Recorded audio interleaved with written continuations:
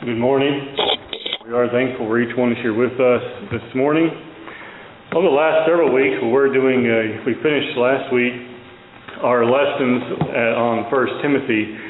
And so I wanted to take just a brief break before we went back and picked up in 2 Timothy by looking at something that's more topical in nature, coming from Psalm 107. Now, growing up, I did not have a cellar. We did not have a basement. But we had a large shed or garage outside. When I was young, my father worked at least part of the time as a painter. He would paint, automobile painter, let me specify. He would actually paint the vans and trucks and things for UPS at a time when I was just a little kid. So that's really the reason why we had that shed. It had to be very tall. They're large, tall vans at a time. He'd come in and pull in, and he would tape those up and paint those vans for them. And during the daytime, it bothered me one bit to go down there and see what was going on and look at all the tools and things such as that. But like a typical little kid sometimes, when things get dark, it changes things.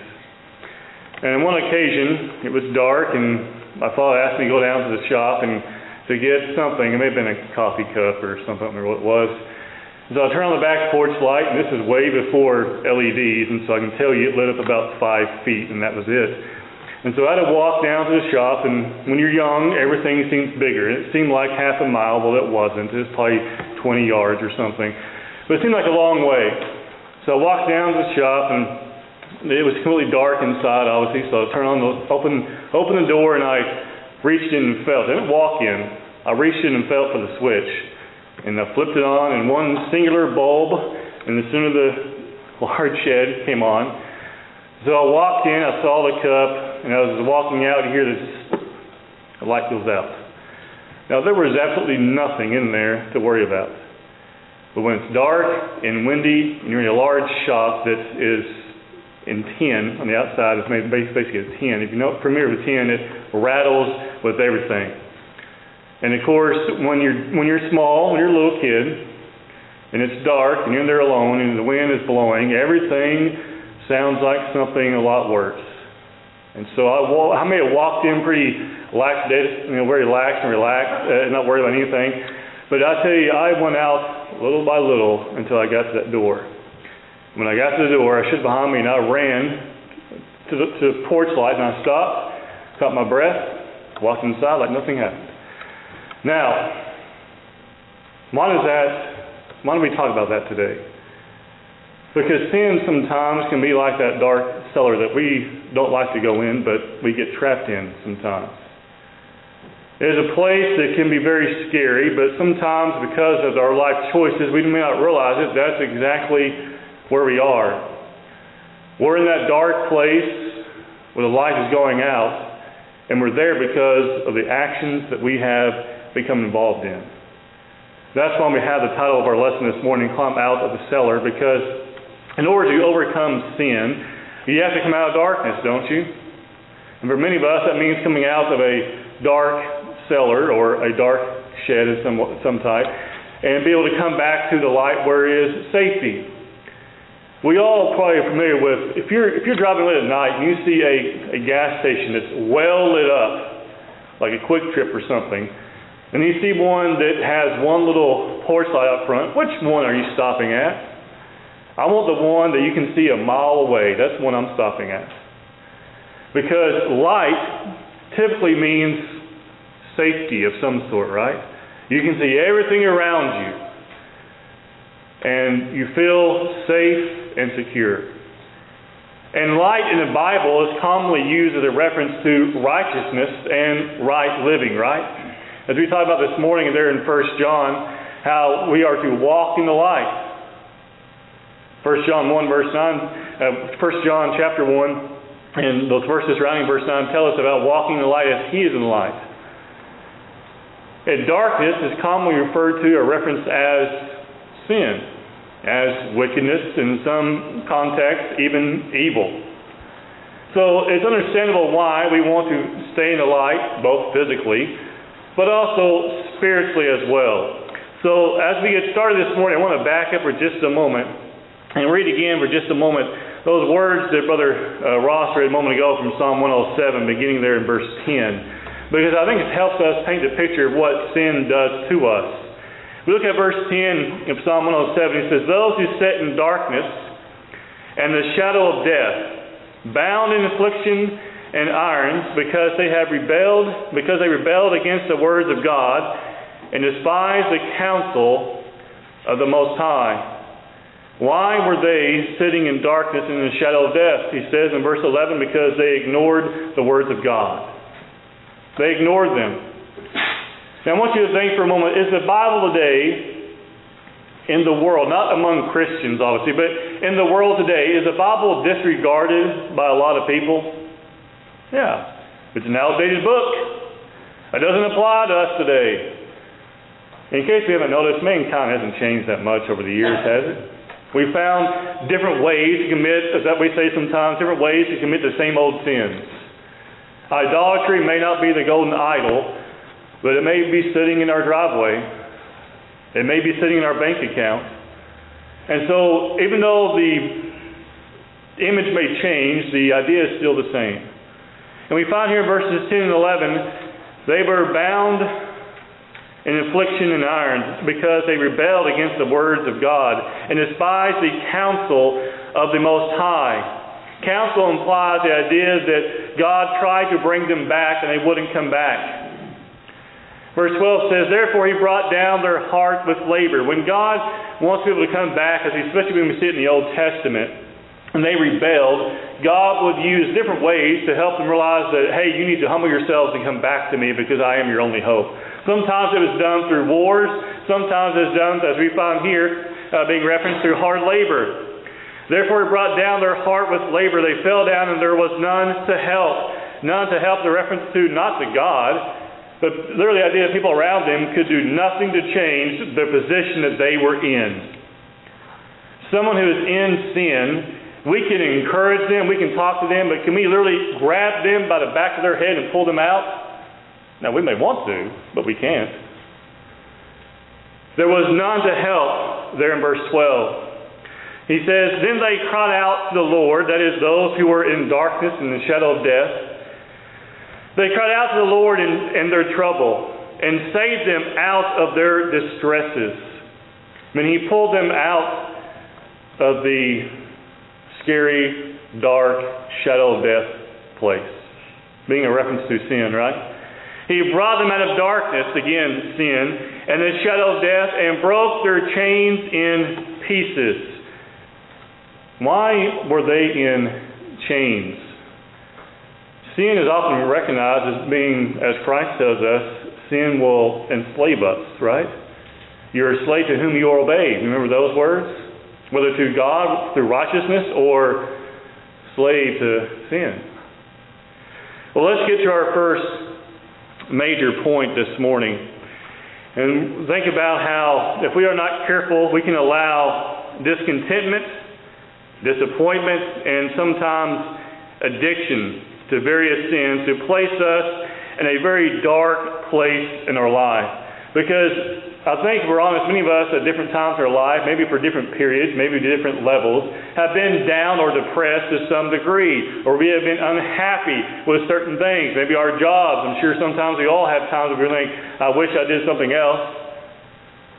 Or maybe we are not happy with what others are doing around us.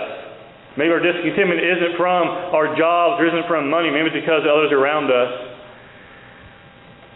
But we must realize whether we're talking about discontentment, disappointment, or addictions to various sins that bring us to a dark place in our life, every dark place has a way out. Every dark place has a way out. Let's begin by looking at overcoming discontentment. That is, being unhappy, being unsatisfied. Discontentment cannot be conquered through worldly ways. If you go back and look at Ecclesiastes chapter 1, verses 8 and 9, if you remember who is writing here, he's referred to as the preacher. We know him as Solomon. He's commonly viewed to be Solomon here in verses 8 and 9. He says, "All things are full of labor. Man cannot express it. The eye is not satisfied with seeing, nor the ear filled with hearing." Meaning you can never see or hear too much, right? The idea being that mankind is never satisfied. He says, verse 9, that which has been is what will be. That which is done is what will be done. There is nothing new under the sun. You know what Solomon just said? Things never change that much. That's why I say mankind is the same we've always been.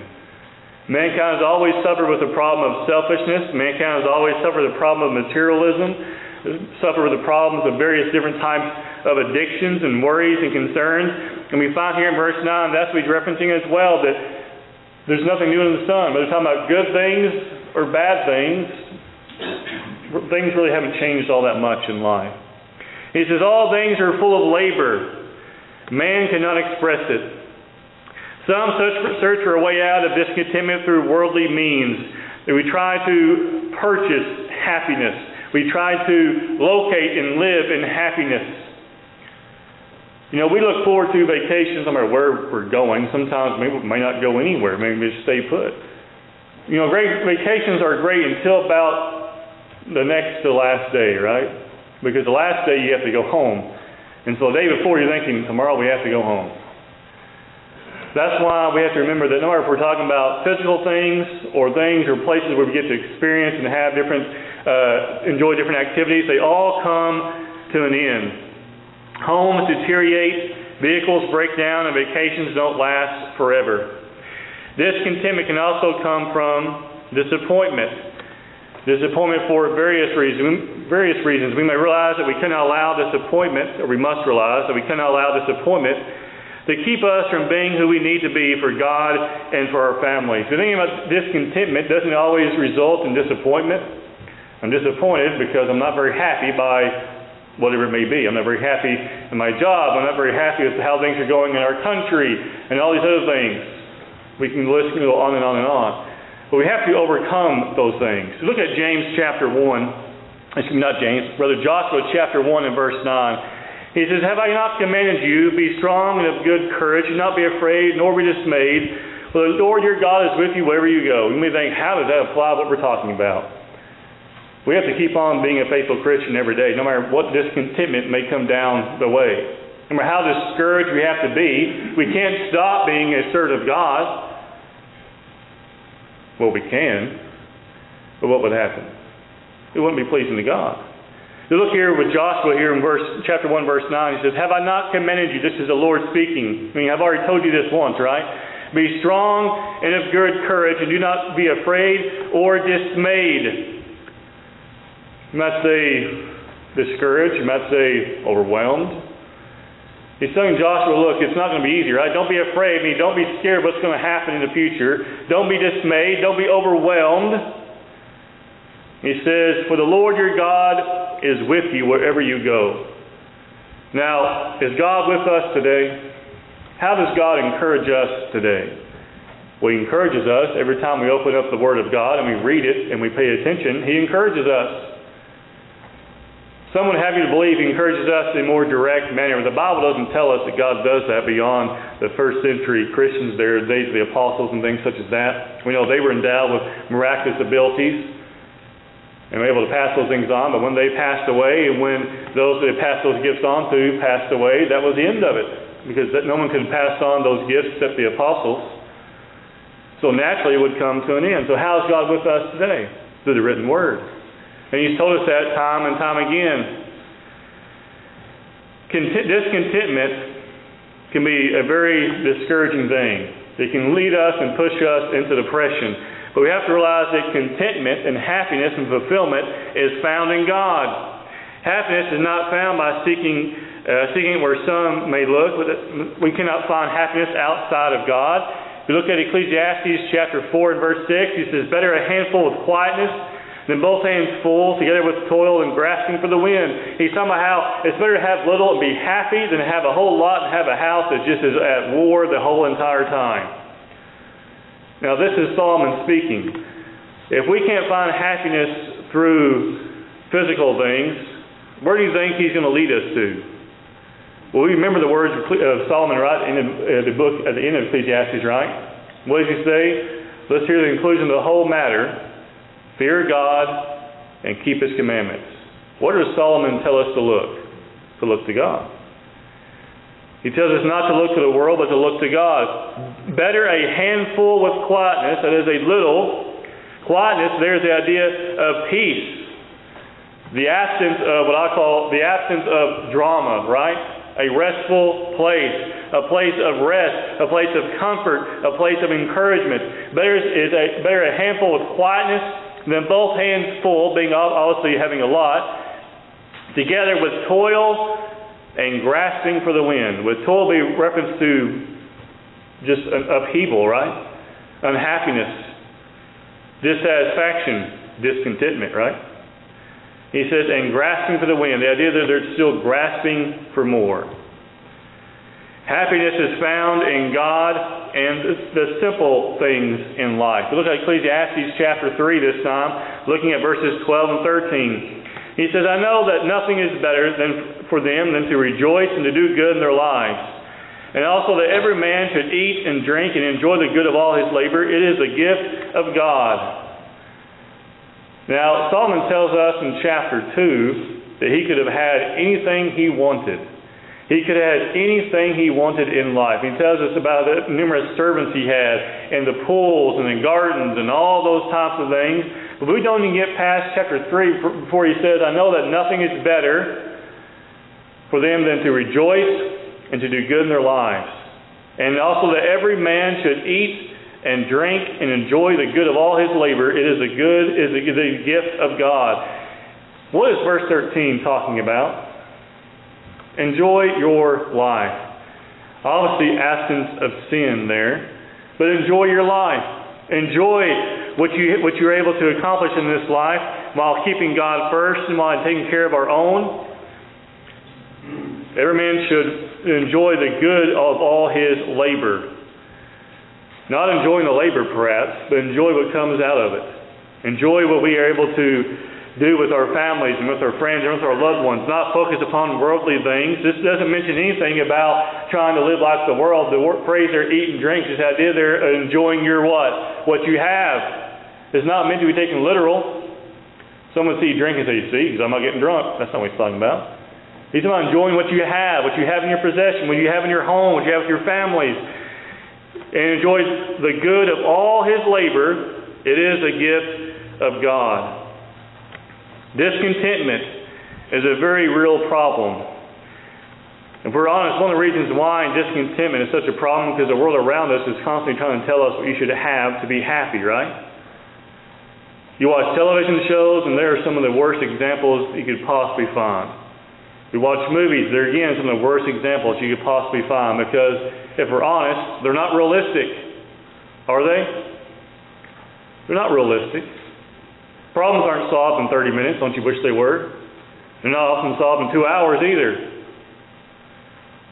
Our problems we face are much more difficult. We don't get to have people walking around us when we're discouraged trying to play encouraging music to us in our ear, do we? No, we don't get to hear that. But that's how the world portrays it, right? The world, if we're honest, portrays things through a glass that is not true. It looks one way, but when you pull it back, we find it's not very happy at all. We look for happiness and contentment in God. Next, let's talk about overcoming the addictive power of sin. It could be we have actual addictions, and it could be we just have sin that we're constantly trying to overcome. We must realize that sin is addictive because when you do it once, it's easy to do it again and again and again, no matter what you're talking about. It could be something we think to be minor. It could be something we think is grotesque. When you do it once, it's easier to do it again, right? Especially if you think you have gotten away with it. But we must remember when we think about sin being addictive, it's addictive because sin does enslave. John 8:34 and 35. Jesus answered them and said, most truly I say to you, whoever commits sin is a slave of sin. And a slave does not abide in the house forever, but a son abides forever.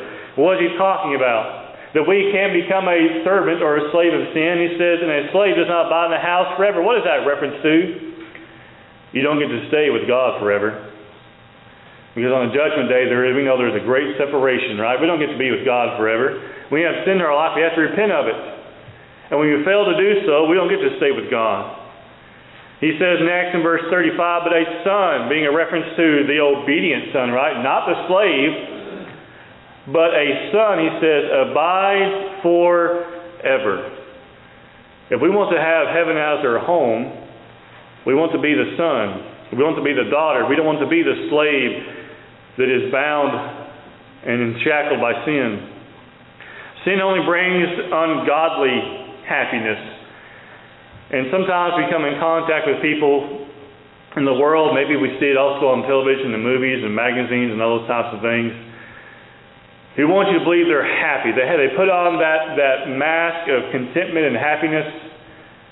What's interesting, sometimes you get to know some of those people better. You get to glimpse into their daily lives. I wouldn't want that life. I don't care what they have or what they possess.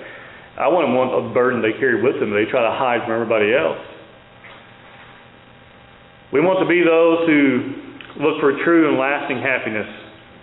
We go back and we look at Acts chapter 8, we look at Acts chapter 8 as we think about sin and how it entraps us. In Acts 8, beginning in verse 22, he says, repent therefore of this your wickedness, and pray. This is Peter talking about Simon the sorcerer there. He's talking to him. You remember he wanted to purchase the power to pass on the Holy Spirit. You look at verse 22, he says, repent therefore of this your wickedness, and pray God if perhaps the thought of your heart may be forgiven you. For I see that you are poisoned by bitterness and bound by iniquity. And Simon answered and said, pray the Lord for me that none of these things which you have spoken may come upon me. Peter saw that he was entrapped by sin. Simon the sorcerer had previously tricked the people for a long time, basically is what the text says. Well, if he could purchase the power of the Holy Spirit and pass it on to others, he'd basically be back in the limelight, right? That's why Peter says to him there in verse 23, for I see that you are poisoned by bitterness and bound by iniquity, or bound by sin. That's what that means. He also tells him there in verse 22 that he had to repent of his wickedness and pray to God. That's how we climb out of sin, isn't it? It hasn't changed any at all. People try to dress up God's plan for man's salvation, or try to dress up man coming back to God for forgiveness, but it's very simple and very plain. Repent and pray to God, right? Verse 22. The Christian can do this. The non-Christian cannot find forgiveness of sins by simply praying to God. The Christian can. The one who has already obeyed the gospel can do this. He says that your heart may be forgiven you. For I see that you are poisoned by bitterness. Think about that word, poisoned by bitterness. What does poison do? It kills. That's what's the whole purpose of it, right? You buy the rat poison, you buy those different traps and things. Their main purpose is to either stop or to kill whatever it is. And he says here he is poisoned, that is, he's literally dying by bitterness and iniquity. And he tells him he needs to repent. And Simon asked him to pray for him on his behalf there in verse 24. The entrapment that comes from sin can be overcome. Now I have just a few thoughts, and these are in no way meant to be a complete list, but just simply some ideas for us to think about. We must first realize a change is necessary. We must first realize a change is necessary, and then we must repent. If we're not willing to recognize that we are in sin and then repent of that sin, nothing changes. Repentance literally means you turn away from that and you turn back to God. But if we're not willing to acknowledge that a change needs to take place, that we need to repent of those things, then nothing's going to happen. If we want to avoid sin, sometimes we just need to keep busy. Don't have enough time for sin. Keep yourself doing other things that you don't think about, those sinful things that used to tempt you and entrap you and lure you away. Keep yourself busy. Doesn't mean work all the time, but do what? You can keep yourself busy by doing things with your family, can't you? Sure, you can keep yourself busy with work. You can keep yourself busy with the family, with other activities. But we stay busy. It's less time we spend thinking about other things that are not going to help us get to heaven. We can find new hobbies. Ways to take your mind off other things. Again, when our mind is filled with things that are not sinful, a hobby isn't sinful. May even, depending on what we're doing, may even glorify God. But it keeps our mind away from sinful ideas and sinful temptations. We exercise. It's actually been shown that when a person exercises, that certain hormones and things kick in and causes your mood to increase and causes you to be in a better mood afterwards. You may not be in a better mood before or during, but afterwards it might help you. That's what a lot of people do today. That's why when you go to the gym sometimes, you see people who are trying to lose weight, and you see people who are will tell you, I'm just here to try to relax and blow off some stress. I've heard that before. That's not why I'm there, but that's part of it, isn't it? It can help you relax and clear your mind and calm down about things. We can find different ways to relax. Outdoor activities and, yes, vacations are a great way for us to take our mind off things. Now, again, that's not a complete list. You may have some things you may think of as well. No doubt, do it. It'll keep you away from sin. Add those things in there. And our third point today, which really to me goes along with overcoming discontentment, overcoming disappointment, overcoming addiction, and that is we must never give up. It is very important we never give up. If we look in the Bible, we find that God is not happy with those who quit. And we're talking about spiritual things. I'm not going to get on to you for quitting a sport or whatever it may be. But if you quit on God, you're not going to go to heaven. That's what the Bible teaches, right? To quit on God means that you're done, you're walking away, you're going back to what you've been doing before, you're done. You have just quit on God. Quitters never succeed. I'm going to sound a little bit like a coach here, but that's not the idea. But quitters never succeed. Quitters never make it onto the field, do they? They never make it to the bench. They don't go anywhere. If man wants to overcome discontentment, addiction, or anything in life, man cannot give up. Because when we give up, what happens? It all comes back. What's interesting sometimes is that when you give up on things you're trying to overcome, it comes back, and it comes back a whole lot worse. Someone who relapses sometimes, it can be a whole lot worse, and it's not much harder for them to come out of it.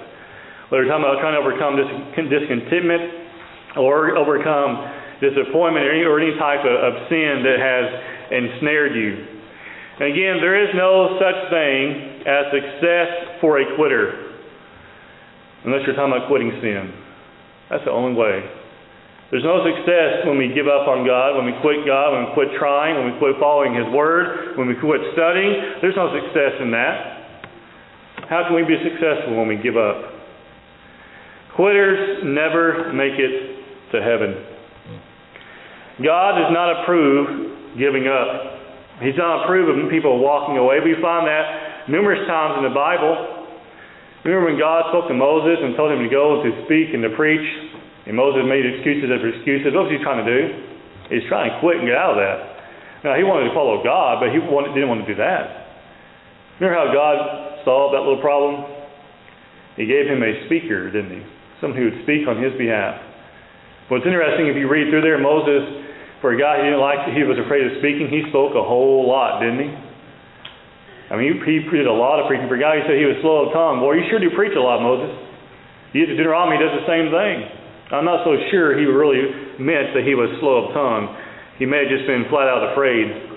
Man will not quit when we realize how important things are. When we realize what is at stake, we won't want to quit. If our families are at stake, we won't want to quit. When our spiritual condition, when our souls before God are at stake, we will not want to quit. We want to press on and keep moving forward. We cannot give up. Or as we see in 2 Chronicles 15 and verse 7 says, do not let your hand be weak. It says, but you be strong, do not let your hands be weak, for your work shall be rewarded. We find the same idea in the New Testament, don't we? Do not grow weary while doing good, for you shall reap if you do not lose heart, right? We find that same concept here. But you be strong, do not let your hands be weak. Don't give up, don't stop. Keep moving forward as a faithful servant of God. He says, for your work shall be rewarded.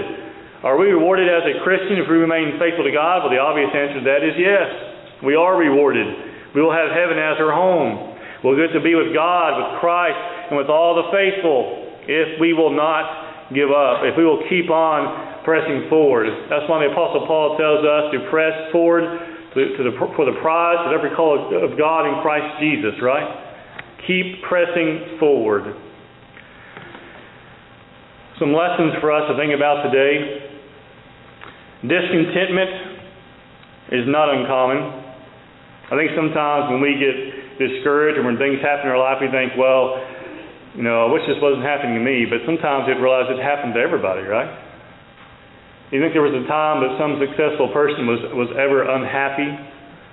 Well, sure they are. You think about a man who invented the light bulb and how many times he failed. The woman who wrote various books before it took off. The author of Harry Potter was trying to be published, I forget how many times, and she was rejected numerous times before someone ever actually took the book and published it for her. As Christians today, we cannot give up either. Someone may not hear our words to them with the gospel the first time, but they may the second or the third. Or maybe they may hear the friend that comes up after us. Discontentment is not uncommon. We cannot give up. Discontentment is a part of life. We must realize that in order to overcome discontentment, that is unhappiness, we must turn to God to find lasting contentment, to find lasting fulfillment. When we think of fulfillment, sometimes, again, like I mentioned before, we look at physical things. Fulfillment isn't physical, is it? No, it's spiritual. And sometimes it may be a little bit emotional as well. We find fulfillment with our families, both physically and spiritually. Addictions of various types, while difficult, can be overcome. There are so many groups out there today that are designed to help people overcome various addictions. I don't know them all. I can't speak for all of them and how they do their duties and things such as that. But I also know there are a lot of Christian brothers and sisters in Christ who'd be willing to help you any way they can. Addictions of various types can be overcome. And we have to remember that addictions enslaves a person, but it can be defeated. It can be overcome. Sin is overcome by knowing the price of sin and turning to God for forgiveness. And the same can be done with any type of addiction. And sin is an addiction, no matter what we're talking about. Sometimes we think addiction, we think, well, they're addicted to this or this or this. And sometimes we realize their addiction is just sin. They can't stop disobeying God. And we have to help them coming back. Help them, show them the error of their ways. Because sin can be addicting. We can be addicted to this sin and this sin and this sin and never realize that we are addicted to those things. But we can overcome them. No difficulty in life is overcome without God. I said before that any plan that does not include God is a plan that deserves to fail. When we're talking about overcoming hardship, it's the same way. If we don't include God, it's not going to work. And it shouldn't work. We see individuals in the Bible who face great hardships and overcome them. You think about Job, but he faced hardships? Yeah. Did Moses face hardships? Yeah. Remember at one point, it's the same man said, God, if this is how this is going to be, talking about Israel and how much they were complaining and whining, he literally said, just kill me. That was a hardship, wasn't it? Then we have those who were stuck in Egypt, dealing with Pharaoh until they were brought out by God. That was a lot of hardship.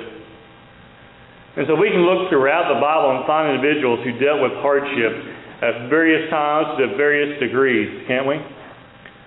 The Apostle Paul, for example, is another one. Did most of his writing from prison. Christ was persecuted from the day he was born, literally, right? They had to flee to Egypt. Persecution and hardships and difficulties are a part of life, but we can't overcome them all if we make sure that God is the one who we turn to. Because when we turn to God and His Word, then we can climb out of any dark place in life, because that's where sin takes us. And discontentment will take us to that same place. Disappointment will take us to that same place. Worry will take us to the same place. A poor set of priorities will take us to that same place. It will take us to that dark and scary place that only God can bring us out of. We close by going back to Psalm 107. And notice with me the last two verses 13 and 14 there. It says, and they cried out to the Lord in their trouble, and He saved them out of their distresses. What did they do right, finally, in verse 13? They turned to God. They cried out to Him. They prayed to God. And what happened? He saved them out of their distresses. He saved them. If you remember, you back up and looking at the end of verse 12, it says they fell down, there was none to help, until they finally turned to God in verse 13. They were able to climb out of that cellar of sin and selfishness and worry and idolatry and whatever else they were involved in. And then God brought them back. Verse 14 says, He brought them out of darkness and the shadow of death, and He broke their chains in pieces. Sin enslaves us, and it can sometimes feel like a chain around our wrist or maybe even around our neck. But if we will turn back to God, repent of our sins, confess those things to Him, those sinful things can be done away with, and those bonds can be broken. This morning, as you think about these things, if we can help you or encourage you in any way, you can come forward now. Let's go. We stand and sing the song that's been selected.